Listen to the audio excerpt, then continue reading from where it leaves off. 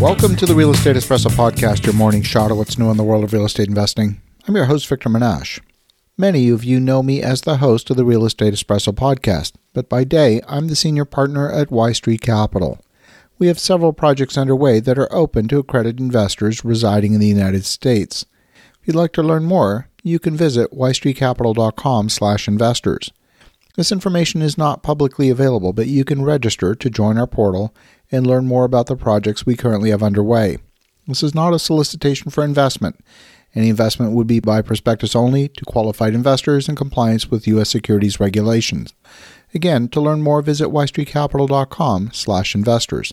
The link will be in the show notes. On today's show, we're talking about seeing into the future. Having a successful business relies upon seeing into the future and solving the needs of that future before the rest of the world does. Many of the things that we can see are hidden in plain sight only if you choose to look, but you have to be willing to look. If you look at history, you'll see that wars are very hard to contain. Even the current conflict in the Ukraine is not limited to those two countries. We have an entire European Union involved. The United States is involved. Iran is involved. It looks like even China might become involved. This conflict goes beyond arms sales. We're talking of arms shipments and investments in the defense of a nation. The U.S. has spent more so far arming the Ukrainians than the entire Russian military budget.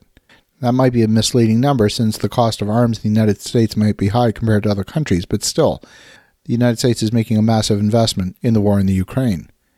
Now, to be sure, the use of commercial technology has also changed warfare. Big-ticket items like fighter jets and bombers don't seem to be playing a significant role in the Ukraine.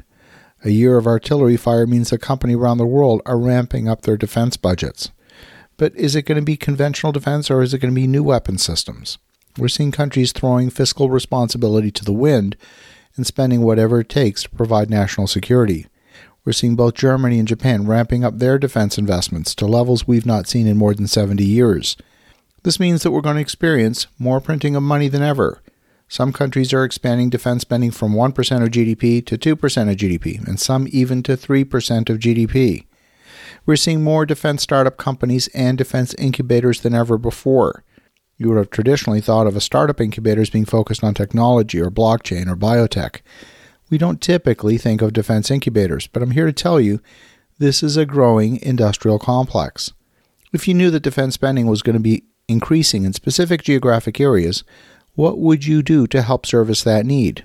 Now, maybe you're philosophically opposed to the notion of defense spending, so you might choose to do nothing, and that's a perfectly acceptable answer. But at least it's a considered response. Most people by default do nothing because they don't even think that there might be something to do. Now, we don't know if the current war is going to erupt into a hot war on a large scale involving the superpowers. Maybe it'll remain confined to a proxy war. We can only hope the conflict doesn't escalate and that it comes to a speedy end. In war, there are no real winners. But again, wars often last a lot longer than people expect them to. At least that's what history tells us. So even if we put a hot war aside, it's had an impact already on globalization.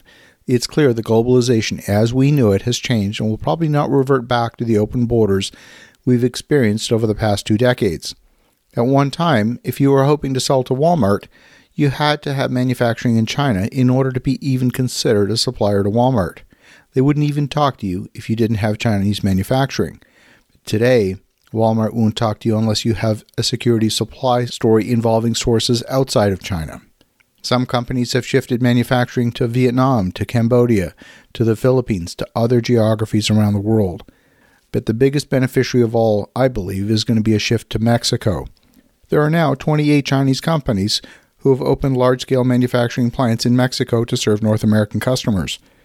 Cost of labor in Mexico is higher than the cost of labor in China, but the lower cost and time frame for transportation offsets the higher labor costs, making Mexico every bit as competitive as China. Where Mexico doesn't match China is the depth of its manufacturing ecosystem. You can get virtually any component you need to manufacture your finished product in China. That's not the case in Mexico, at least not yet. This means that global trade routes are about to change. They won't change entirely, but they will shift. Some traffic destined for the Port of Long Beach now might be coming overland through Texas. Texas might become the next transportation gateway to the rest of North America. So if you could see into the future and imagine a few dozen more manufacturing facilities in Mexico, how would that change the demand for transportation and warehousing in Texas? You might be unaware, but the largest brewery in the world is in Mexico, supplying 15 million bottles of beer a day, almost all of it destined to the U.S. market.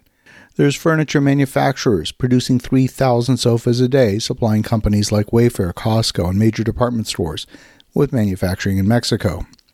So if you could see into the future and fulfill the needs of those supply chains, what would you do as a real estate investor?